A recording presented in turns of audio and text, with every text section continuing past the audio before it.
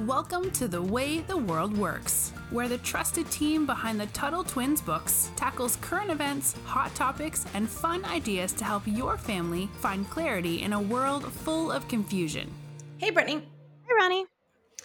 So, Brittany, you live in a city, right? I do. I live in Arlington, Virginia. And I have never been there, so I don't really exactly know what it's like. But do you drive a car most places, or do you live in a walking community? How do you typically get around? I don't even own a car, so I walk everywhere. You don't? Okay.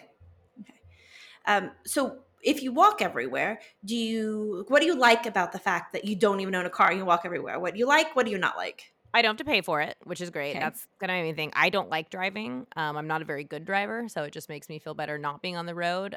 So everything I do, like doctors, work, everything is in like a mile radius. So I walk everywhere.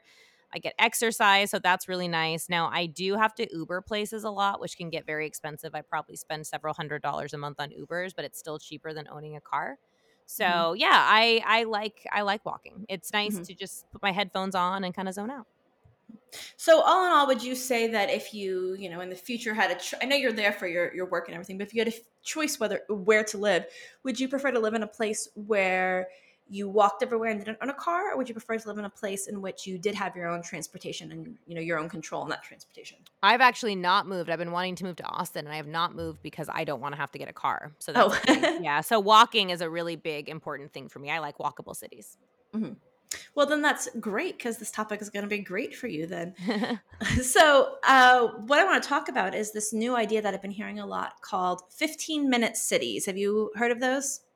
I have not. I've never heard of that. Oh, no. You haven't? Okay. So I'll tell you what that is, and then we'll talk a little bit more about the whole walking and city thing. But so what 15-minute cities are is it's a concept that everything that someone would need, every resource that they would need, would be within 15 minutes of either walking or biking. So it would be honestly kind of a massive government central planning of everyone would live in these communities in which they could get everything that they needed, just without even having to own a car. So here's my question for you.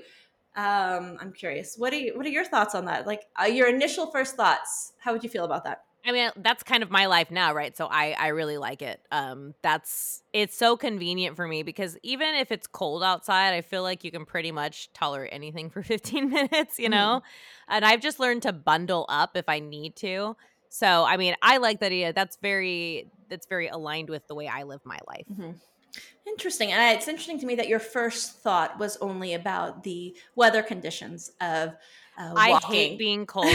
Unless it is 75 degrees outside, I am bundled. In fact, someone at the grocery store made fun of me. They're like, is it cold outside today? Because I was wearing like a hoodie and then a big coat and a scarf and a hat. And I'm like, it's like 55 degrees, which is not super cold, but it's too cold for me. I think it's actually interesting because I, had lived in Los Angeles for a while, which Los Angeles is the second biggest city in the U.S. So, I mean, it's enormous. Is it really? I think so. I think it's New York and then Los Angeles. By population, you're saying? Yeah. Okay. Population. Although probably. I thought Texas was first. Am I wrong? With city sizes? I might be wrong. I'll look it up while you keep talking. Okay. But even living in such a huge city, Los Angeles, nobody walks. Everyone drives. It's actually isn't that so? It's so weird because I've thought about moving there too, and I'm like, I can't because I don't want to drive. Yep, you would have to drive all the time. But there's a famous song, I don't remember who sings it, but it goes, "Nobody walks in LA," because no one walks there. So anyways, on the surface, like you, Brittany, the idea of 15-minute cities sound like a good idea. I like walking. I don't really bike, but I would like the idea of biking. I like getting exercise. I like being outside. I like the idea of knowing your local community and building the local community and, getting things from your community. And so I can see why the idea of 15-minute cities sounds really wonderful when you first hear it, and why people typically are completely on board with the idea at first, as Brittany, you demonstrated. You were right, by the way. New York it goes New York and then Los Angeles. So. Okay, cool. What was number 3? Was it in Texas? Number 3 is Chicago and then Houston. Oh, got it. Okay. Number 4 was Texas then. So 15-minute cities, with all things, I tend to be, the devil's advocate that questions. So I started thinking about it a little bit more, and thinking about these 15-minute cities, I realized that there's actually a lot of cons to the idea too. Um, I mean, here at Title Twins, we typically will question things that involves more government interference in our daily lives. And the idea of these 15-minute cities, unlike, say, where you live, where everything kind of developed organically that way, or spontaneous order developed that way, the way that these 15-minute cities would be planned would be with government central planning.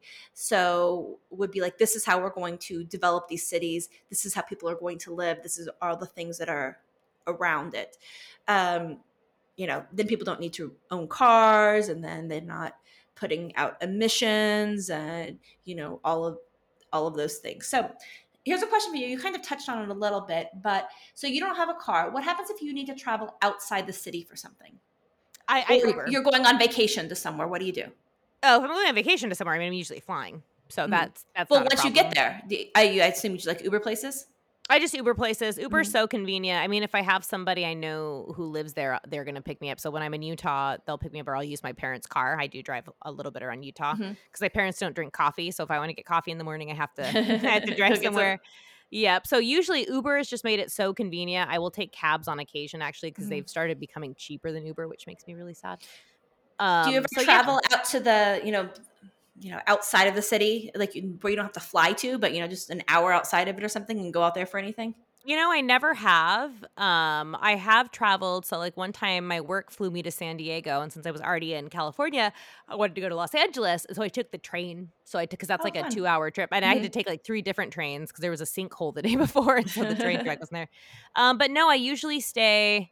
I mean, Austin's a pretty like spread out city, and I go to Austin frequently. So like I'll just have to Uber. But I Uber most of the time everywhere. I don't rent a car. Interesting. Okay, so I mentioned that I've lived in Los Angeles, but that was a driving city. But I've also lived in more rural areas, which is where I live now.